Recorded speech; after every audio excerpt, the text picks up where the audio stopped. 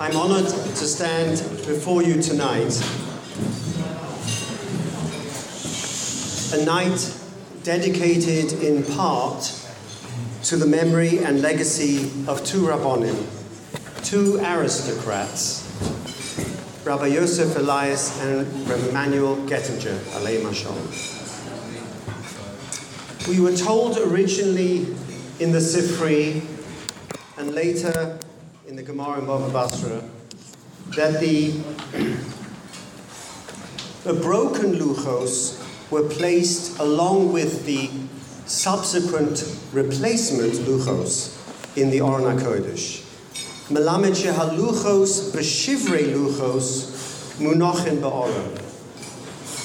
A very enigmatic medrash came to mind when contemplating how broken we, the family, are, how shattered we are too, as we feel the pain and loss of these two Gedolim this last year.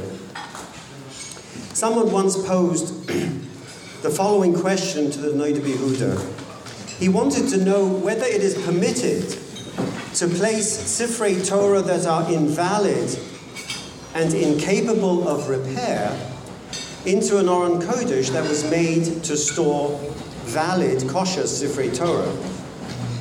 The questioner initially cited our Gemara in Bava Basra as proof that it should be permitted, since the Gemara relates that the Shivrei Luchos, the broken sets of the tablets, were placed in the Aron HaKodesh together with the second tablets that were complete.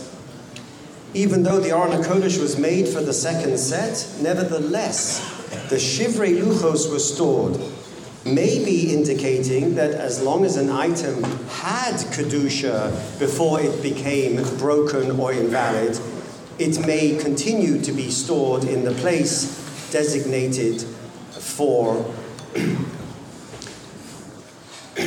intact and sacred items. And the Gemara, in fact, learns that a Talmid Chacham who's lost his memory and his learning should still be treated with the same kavod for the same idea.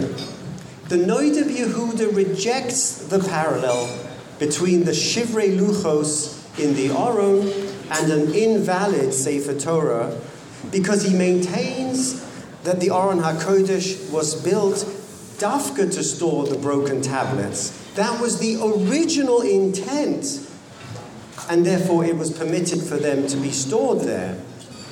An Aron Kodesh in a Beis HaKnesses is designed to store valid Sifrei Torah, and as such, according to the Noda B'Yehuda, it is invalid and irreparable, and therefore should not be stored in an Aron HaKodesh. This came to mind as these two Gedolim, who were walking, living Torah scholars, walking Sifrei Torah. How appropriate it is that we are then proud tonight to announce the initiation of a campaign in memory of both Rabbonim. Both these living legends, these living Sefer Torahs, both dedicated to preserving Torah in a post-war generation. The first, my late revered Shver, Rav Menachem Gettinger. The funds will be used for the dedication of the Aron HaKodesh in Yeshivas Medrash Chaim, which we hope, Im Yetz Hashem, Be'ezras Hashem, to dedicate on his first yahrzeit right after Shoshan Purim in the yeshiva next year, so that his memory will be perpetually associated with the Kedusha of the Aron and the passion with which he defended the Kedusha of the Beis HaKnesses. The other campaign is in the dedication of Harav Yosef Elias in the establishing of a kollel in memory of Rabbi Elias's illustrious teaching and writing career. I want you to know that during the war in London, he writes in the biography of Dr. Solomon Schonfeld how instrumental Dr. Schonfeld was in saving hundreds and hundreds of Jewish frum children from Germany and Vienna in the Kinder transport. And Rabbi Elias writes in his biography how he stormed into the Foreign Office in London in 1941 in his uniform, demanding that they allow more children to come out. Rabbi Elias is one of those, and my father owes his life to the same common rabbi. What do they have in common, these two Gedolim, these two aristocrats? Both had a passion for learning, and both were daring in their writings. My Shver Oliver Sholem was daring in his approach to the elucidation and the articulation of all aspects of Bein Hashmoshos, the cosmology, the astronomy, and the layered halachic history of struggle with this concept. Rabbi Elias was equally daring in his publication on Torah perspectives of the Shoah in Jewish education, its place in Jewish thinking, its hashkafa, and the future teaching of this subject to frum children. Until Rabbi Elias, no one had dared to speak on this subject, which was so fraught with theological danger. Let me end with this quote in an interview from Rabbi Elias with Avram Birnbaum. He said, "The Torah is not to be considered an equivalent of other sciences, as though the Torah is just one branch of knowledge among others. We should not imagine that just as there is Jewish knowledge and truth, there is also non-Jewish knowledge and truths of equal importance and authority. And that when we absorb our fill of Torah wisdom, we should then turn with the same spirit to the wisdom of the nations.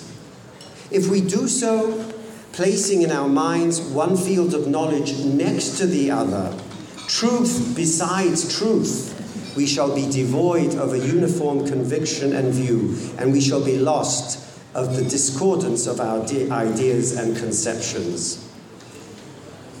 In this, my Shver and his Mechutun were of equal mind. Mrs. Goldfarb is correct in characterizing something that was omitted at the Hesped, that my Shver's greatest, maybe, his contribution to those who would ultimately be involved in the secular world of commerce and law, medicine and philosophy, was the integration of their Torah perspective in their worldly occupation. It was not a schizophrumkeit, it was a fully integrated package. In most of these students, they excelled in their respective secular fields, yet all the while bringing the Torah perspective he had instilled in them. In their memory, I ask you all to join me in setting aside, over the course of the coming year, some funds to allow us to memorialize their memories appropriately.